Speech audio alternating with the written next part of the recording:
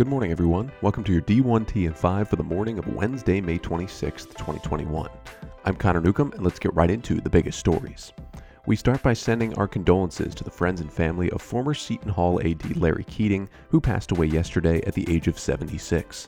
Keating's career also included stops at Kansas, the MAC, Adelphi in Division II, Hofstra, and his alma mater, Stonehill College, at the D2 level as well. Texas Tech President Lawrence Schovanec tells the Lubbock Avalanche Journal that Big 12 Tier 1 TV partners ESPN and Fox are, quote, not interested in acting preemptively with regard to our contract. They recognize the importance of our partnership, but there's just too much uncertainty, and they do have 4 years to go. So we'll wait until we get to the right place and time. Schovanec, alongside West Virginia's E. Gordon Gee and Texas's Jay Hartzell, formed a committee to explore the issue alongside Bevilacqua Helfont Ventures. More from Schovanec, quote, I think acting preemptively might give you a longer-term contract at some financial cost, and so nobody right now is in position to do that. It was still a very worthwhile exercise. We've learned a lot.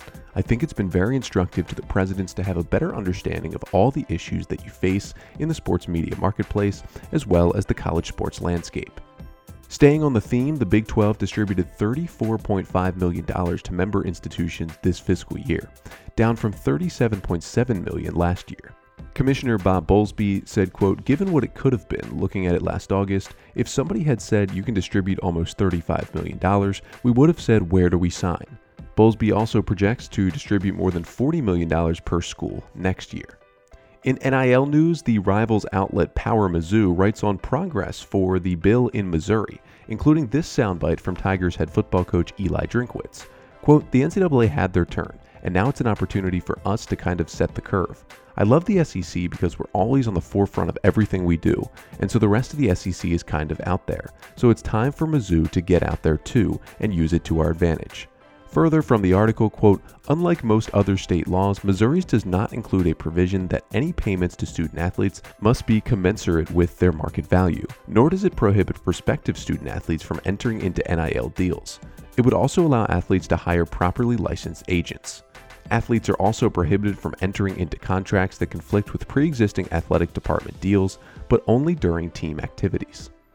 And USA Today's Steve Berkowitz reports on the fourth student-athlete NIL bill that's been introduced this congressional session, the latest from U.S. Representative Steve Chabot from Ohio.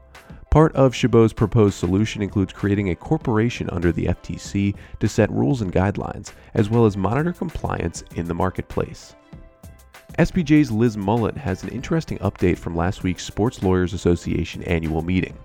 National Sports Law Institute Executive Director Matt Mitten, on debates around the Alston case, said, quote, predictions among sports law academics range from being 9-0 in favor of the student athletes to a 6-3 or 7-2 in favor of the NCAA.